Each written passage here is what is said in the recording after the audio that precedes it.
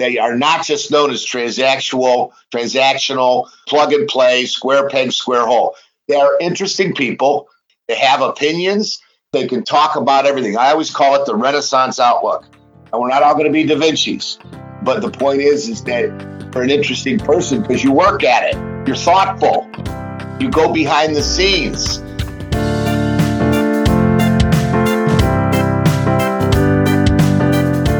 You're listening to the Resilient Recruiter Podcast. This is your host, Mark Whitby, and I'm pleased to introduce you to my special guest, Doug Bugie.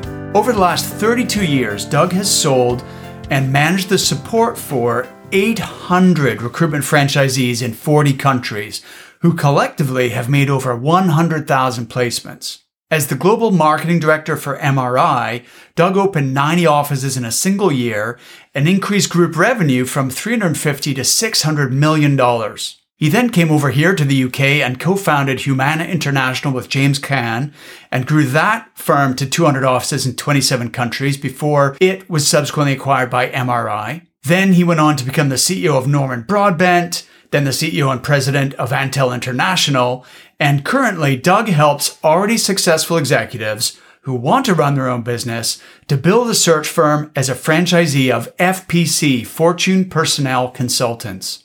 In this episode, we're going to talk about the traits of the most successful recruiting firm owners based on the more than 800 that Doug has personally worked with.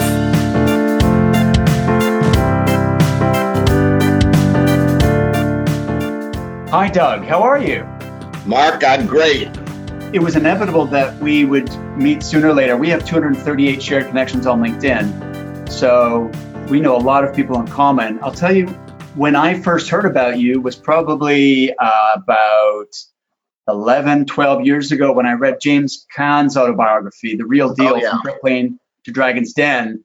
And he mentions you a bunch of times in that book. And I was thinking, hey, I would like to someday talk to this guy, Doug Bugie. So here we are. Thanks for making the time for this. It's my pleasure, truly and completely. No problem. So I've been doing my research. I always do a lot of preparation for these interviews and reading a list of your accomplishments, which are many because you've been in the business for 32 years. I've been in it for 22 years. The one that jumped out at me, Doug, is in 32 years, you have sold, managed, and supported 800 recruitment franchises in 40 countries who've collectively made over 100,000 placements. That's quite a legacy. I don't know where you're getting your information. It's probably slightly dated. Well, it is slightly dated because I'm going into my 36th year now. Wow. And I think 100,000 would be a hard number that the franchise owners, once trained and supported, have they filled that many jobs. And I wish I could somehow get people to wrap their heads around it who are looking at, buying a franchise now because it's such a big number. It's almost unfathomable.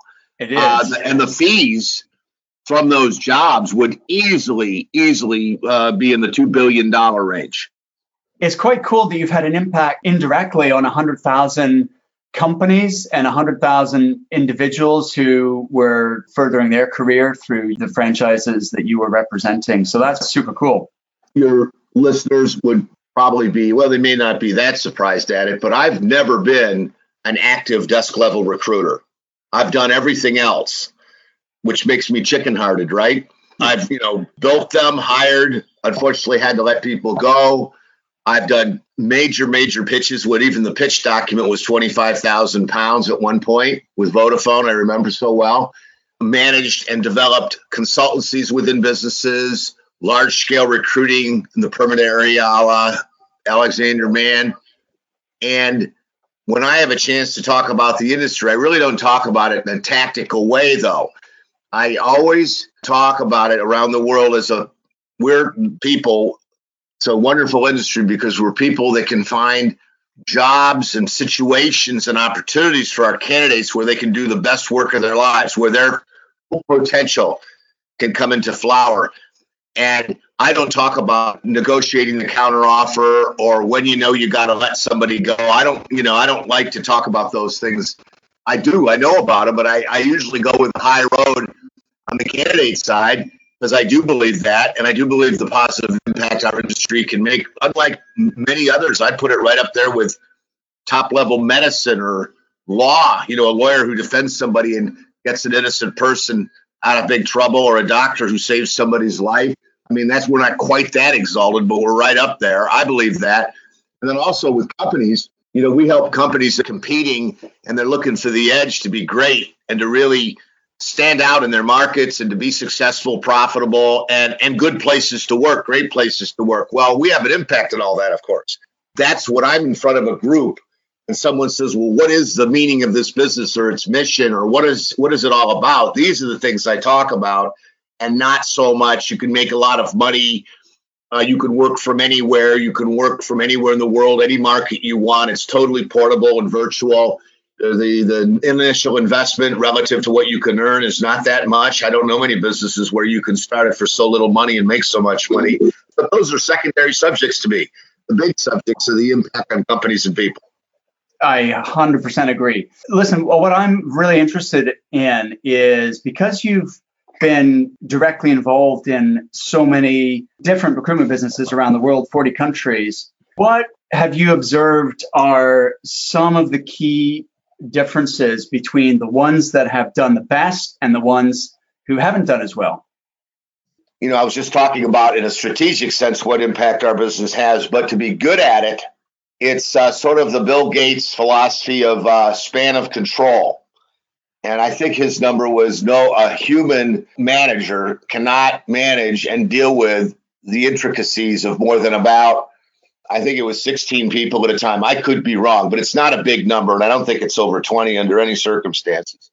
But my point is that to be effective in the business, you need to have people who are lead from the front kind of personalities and action takers heading up your teams. And you can stack and build and morph those teams, but the teams may aggregately end up being, like an S3, a giant, or a Michael Page, a giant, or Robert Walters, Allegis in the United States. But generally speaking, the whole thing is built up. The subatomic structure are teams led by people who don't stand in the back urging their people forward.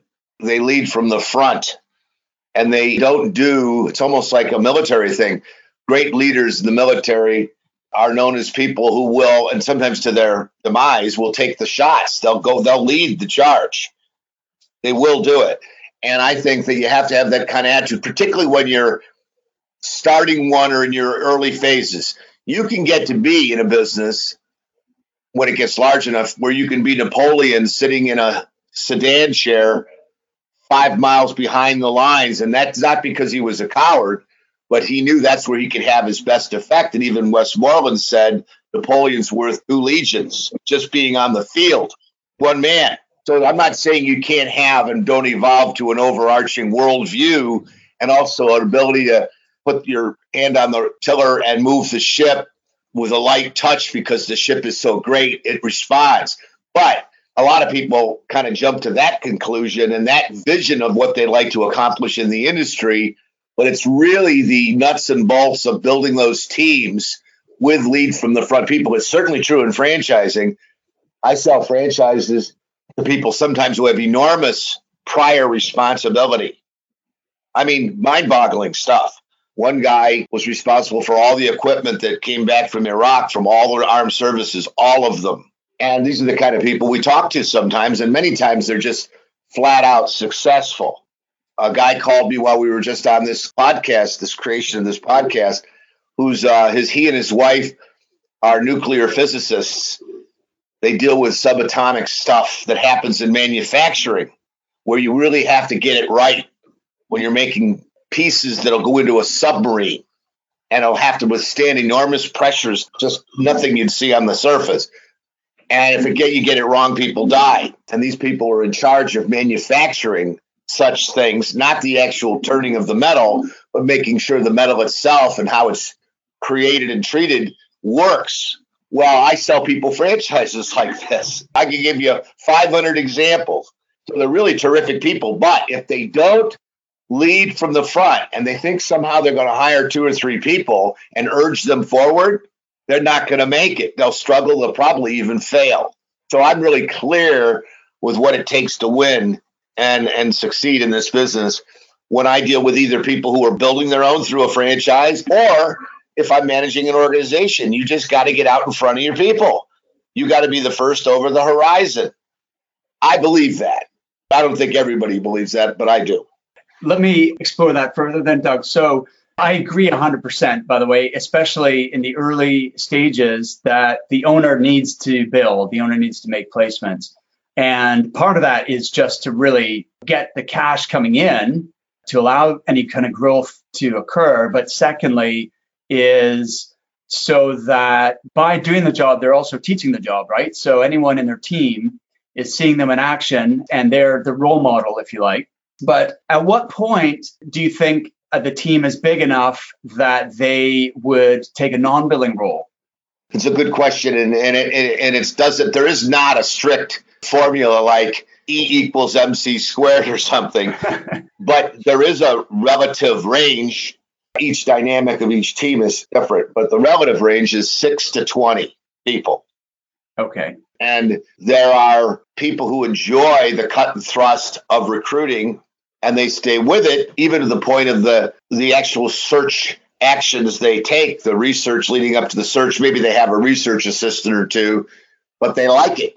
And they also, when they get better at it, they get more efficient. They know where the great people are. It doesn't take them as long to find them. They already have a relationship with them, and they can move faster, and they can make a lot of money because they're more efficient. They can make more placements at a higher level faster than they could when they were in their earlier years. Stands to reason. And they keep going because their own, but when you're small, when you're 7, 8, 9 desks, maybe even 3 or 4, that's a lot of profit.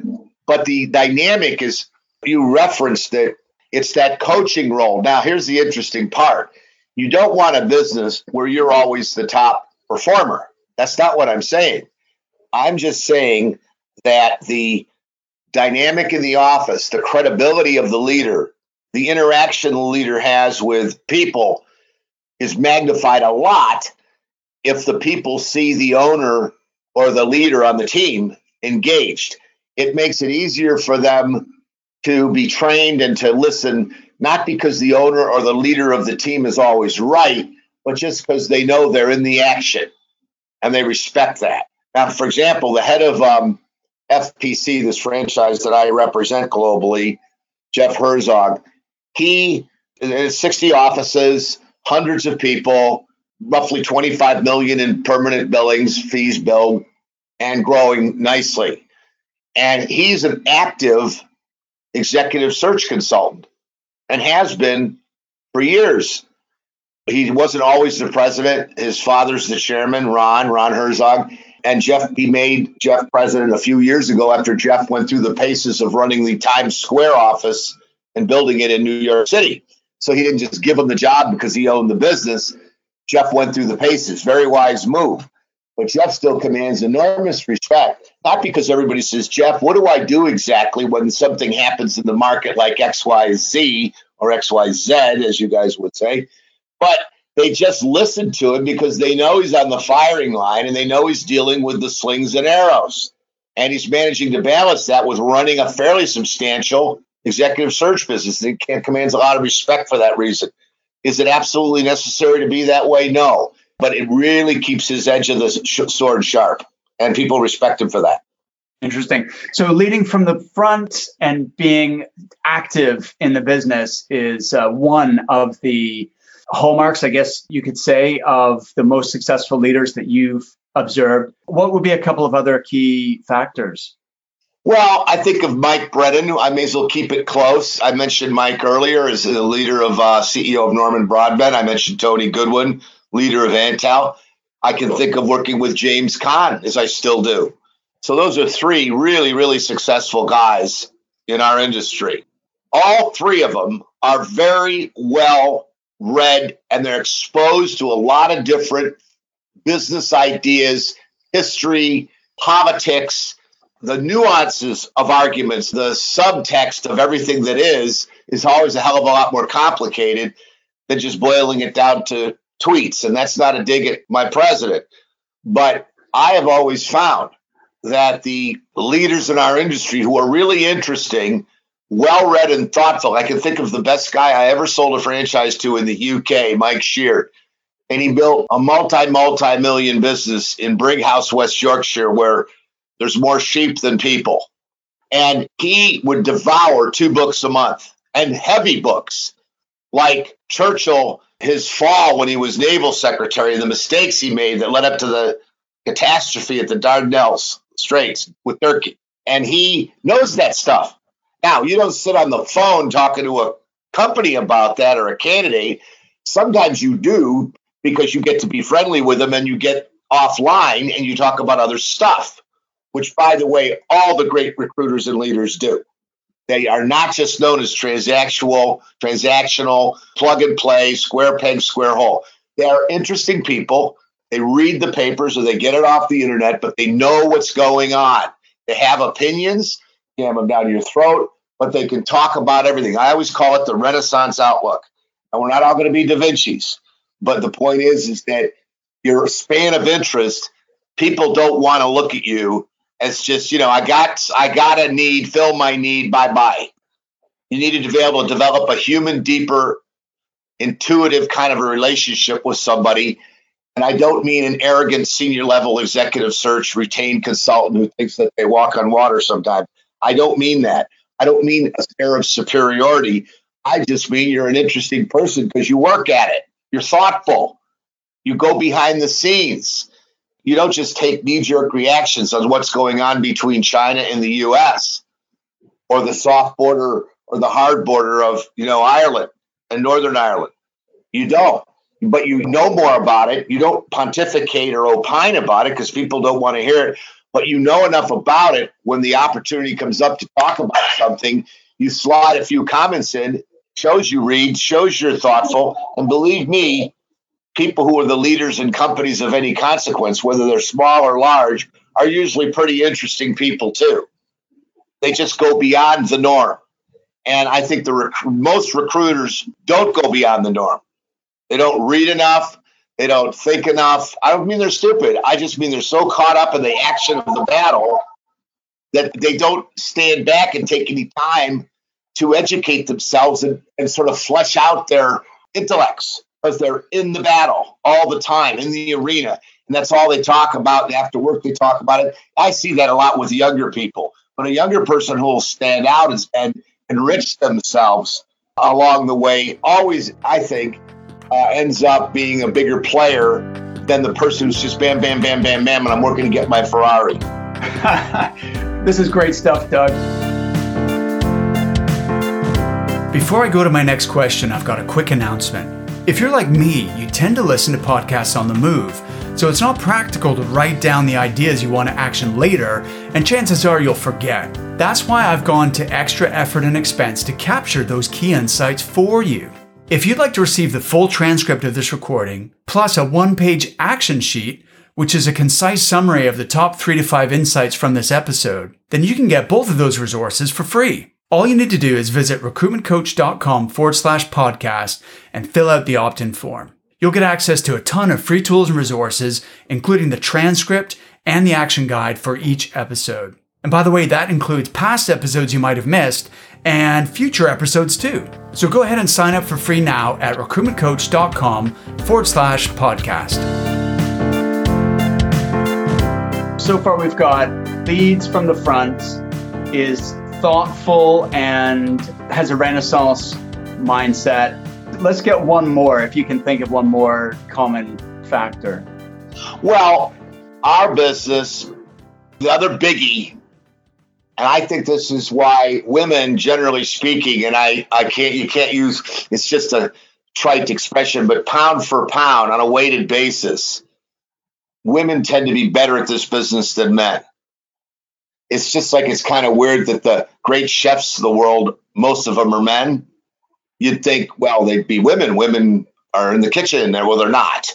And somehow men have ascended in that profession. I think the same thing for other reasons has happened in executive recruiting and in recruiting in general. The glass ceiling is by definition removed because it's based on performance. So a woman doesn't have to hit her head on the glass ceiling. She just goes right through it. In most cases, there's opportunity for them.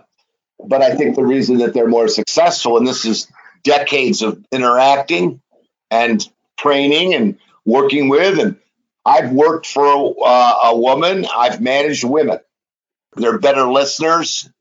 They let their emotional side connect easier than men. They don't lead from the front with their egos like a lot of men do. Their emotional intelligence generally is higher. And emotional intelligence in our field is very, very important.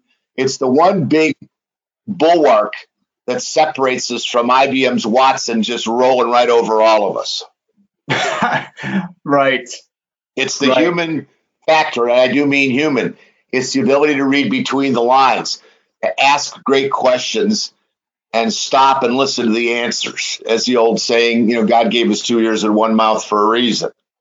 Absolutely. And women tend to be better at that. Men want to, a lot of times in recruiting, especially when you get into highly specialized areas, people forget. And I would say if I was omnipresent and omniscient, and I could tell and hear every conversation going on in the world simultaneously right now, you'd have more men trying to display to the client or candidate how much they know and how much of a command they have of their sector or niche and of what they do, where the women, even if they have the same or more command or understanding, are going to let the customer, the client, or the candidate, both in the transaction and in the overall ongoing relationship, they're going to ask them the questions, shut up and listen to the responses and thoughtfully act on it, where the guy is still talking through the deal. He's talking himself right through the deal and not listening enough. Emotional intelligence is key.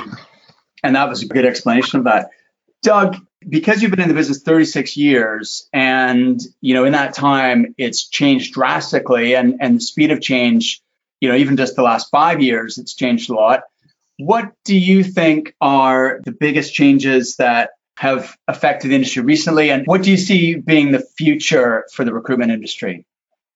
Well, I think the technology angle is the industry's grown a lot in the last decade. Just sheer numbers of participants to the point where the UK, it might even be, you could still stand out, but it's sort of an oversold market. It's the lowest fee market of any major economy.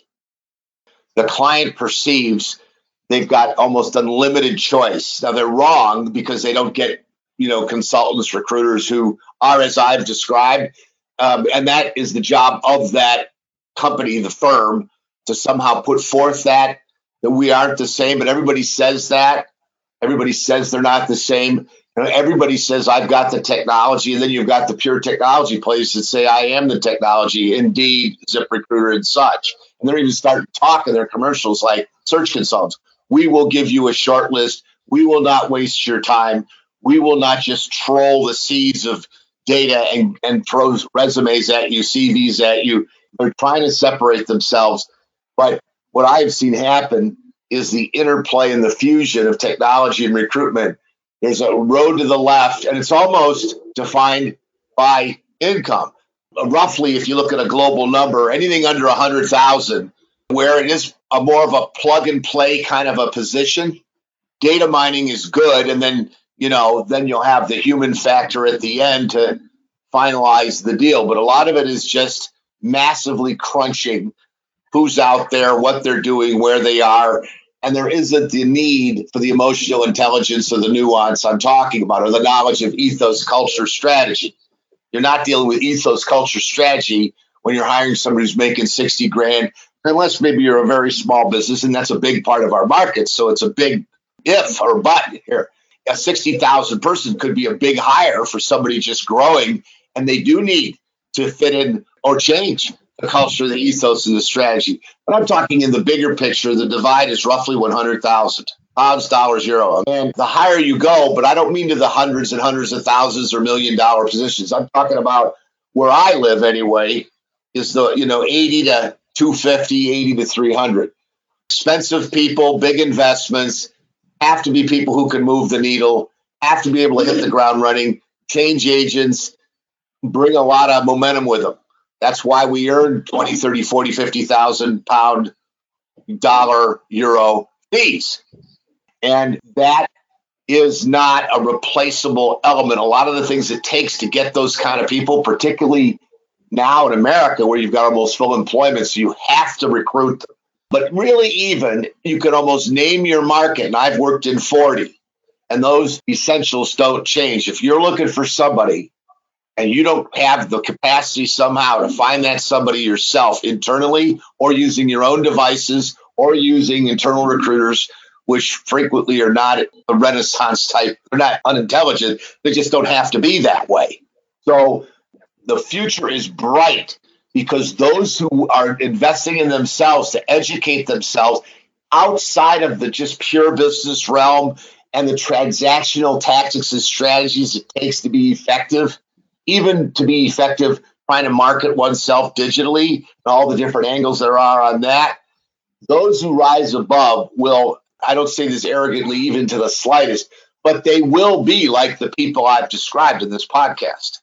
And they will rise above, and the industry has a bright future because of that. Now, where the industry is somewhat dumbed down is that particularly the younger people coming into it are compressed in terms of amount of words they will use to explain something, or how they write, or how they communicate via Twitter, Instagram, etc. I'm not some old dinosaur that says we've lost our ability to be liberal arts people. And oh boy, those were the days where people actually understood their history when they were talking about a company. And damn it, we ought to go back to those old days. But it's just the fact that the art of presentation, weighing up factors, convincing people to join a vision, creating a vision in the first place, understanding the underlying currents of a company's ethos, strategy, and where they're going, that is nuance that if you can deal with it, you are going to stand out. If you're just going to go through the motions and make a living and make 60, 70, 80 grand a year and plug and play, that's okay. There's a giant market for that. It's billions. But that's just not the world from a satisfaction standpoint I want to be in, or normally the people who join any organization that I'm leading or I'm representing and selling for. They don't want to be in that world. That's a very uninteresting world to me. And I'm not putting it down, but it really is. It's almost just like being on a manufacturing assembly line and doing the same thing. And companies see this. They look at the industry and the supply of people with certain income ranges, usually below about 80, as a commodity. And especially in the UK, that beats up fees because they just think it's worth 10 grand and that's it. It's worth 7 grand. It's worth 14 grand. And they don't see the added value. And a lot of times there isn't much of it. It's basically just data mining, crunching it down to getting a reasonable short list and putting them out there. Or even worse, putting them out there using just information like, LinkedIn resumes or summaries, blah, blah, blah. And people really get sick of that. So if a recruiter can stand out and ask the right questions, listen, and get under the skin of their clients and candidates deeply, they're going to end up making more money and being more successful and probably almost certainly happier and more fulfilled as professionals. Well said. Well said. Thanks, Doug. Just picking up on the point you made regarding the commoditization of the industry, particularly in the UK, and it being a low fee market because clients perceive it as there being very little value add. And, it's a sort of race to the bottom. Is this the recruiter's fault? Have we done this to ourselves as an industry? Or is it a reflection of clients putting us in this position, for example, where they don't let us talk to the hiring authority, or they insist on using multiple, agencies, and therefore they diminish the service that they can receive in that sort of transactional? That's a thoughtful question, and it's not an easy one to answer. I would say, look, there's a giant role, and it's billions and billions of whatever currency you want to talk about globally, where technology helps link up companies and people. You can't dismiss it. When you get to added value, you have to be able to create it and define it and make it real. And that's somewhat of where we are as a society, that things are being so compressed and I'm not saying it's true for everyone. In fact, it's an opportunity because it's less true now for people under 40 that they can make a pitch, that they can have an impact personally on the phone, Skype, or in person, that they can negotiate, that they can learn on the job about a company's strategy, ethos, culture, etc.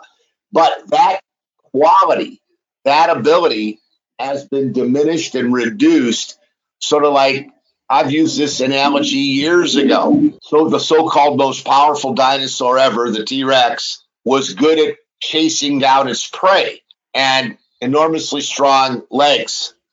It didn't really need to worry too much about holding its prey with its arms because it had probably the largest jaws and head of any dinosaur that ever existed. So pretty effective killing machine. So the arms are these tiny little arms, right? And they're useless. And I think that happens to the human brain and psyche when it doesn't fully develop in all its ways. So you've got a big part of the industry that's become the hind legs of the T-Rex, really strong, really good at what it does, enormously effective. Indeed, ZipRecruiter and the rest of them, they have disintermediated a lot of recruiters, but the recruiters who can stay interesting, even at those levels, and intuitive, and go for those additional subjects that I'm talking about to really understand a client better and a candidate, they will stand out even in that highly commoditized area. So there's hope. And the good news is there's not as many of them as there used to be because everybody had to have those skills 20 years ago or you didn't make any money. You didn't have the technology. Monster was just coming out and you didn't have it. Now you have it. Everybody has it. Everybody has LinkedIn Recruiter. Everybody's using the same stuff. So how in the world are you going to build a career for yourself? What hope do you have? The hope you have is to become a reader, a thinker, a listener, be intuitive, understand the industries, get outside the box and know what makes an industry go. Join the organizations, read what's being written about the industries, follow the thought leaders, become one, and you can have a wonderful career and you will stand out like a beacon. I tell this to franchise prospects because of who you are and what you bring to the table. And if you can convey that to the buying public who needs talent, you're going to stand out more than the person that says, I've got a chicken. You want a chicken? I got a chicken. You want a chicken? Great. I got a chicken. Oh, I got a black chicken. I got a white chicken. I got a green chicken. I got a chicken. That is like, okay, all right, I need a chicken. I'll take it. I'm hungry. But if you're talking about serving up a banquet and really become added value to your clients, you got to do more than I got a chicken. You want a chicken? A lot more. And that takes, you got to study. You talk to Mike Brennan. He can talk to you about Roman history like you're talking about what happened at Ascot last week. James Caan's business interests span dozens of industries outside of recruitment. Tony Goodwin goes to those sessions at the Albert Hall and such where major thinkers of the world are arguing out different propositions and then people vote on it. I've been to a few of them with him. It has nothing to do with executive recruitment. It has everything to do with the human condition. So, that's the challenge I would say, and really in closing to your listeners, be interesting, be somebody, listen, learn, think, read, reflect, be more than just a transactional specialist, be interesting to your clients, add value, tell them things that are going on in their industry they might not know about, but not in an arrogant way, but just as you develop the relationship, they'll start to look at you more as a trusted advisor than a pain in the ass. Awesome. That's a great way to finish the show. Thank you, Doug. Listen, we're going to include all your contact information and links in the show notes here. You've got the D Bugie at fpcworldwide.com, right? Yep. And then the best contact number is +1 440 525 6198. Call me crazy, but I had some young guy in the UK today dig up some old podcast. It was visual with Roy Ripper. And the guy just contacted, his name's Hutchison, just this morning. And he said, this stuff is old, but it's gold. And I said, well, when you get as old as I am, it better be gold. We had a little bit of a laugh. But I'll talk to anybody about this stuff as long as I haven't got something right on my plate that I got to deal with. And And if someone is thoughtful and they want to talk about where the industry's going, or maybe how they can even participate in it with me or without me. I've talked to plenty of people I did not do business with, I can assure you. I'm open to that. I enjoy the interplay, and I try in my little way to make the industry a little bit better. Awesome. Thank you so much, sir. I've really, really enjoyed our session together, and have an awesome weekend. And I hope we get a chance to do this again sometime. Well, you're very kind. I really appreciate the opportunity. I'm pleased that Doug mentioned that the best leaders are well-read and deep thinkers, which allows them to connect on a higher level with CEOs and senior executives they're dealing with as clients and candidates, and allows them to discuss matters not solely pertaining to talent acquisition. Maybe my philosophy degree wasn't a complete waste of time after all. In fact, this is something I've been thinking of for a while, prompted by the rise in popularity of Stoicism. An increasing number of my coaching clients are studying Stoic philosophy, and that's not surprising since it speaks directly to our theme of resilience, for which I've named this podcast. Stoicism is a system of thought, a school of philosophy that helps us to develop resilience. So I've decided to do a regular feature in the weekly podcast on Stoicism.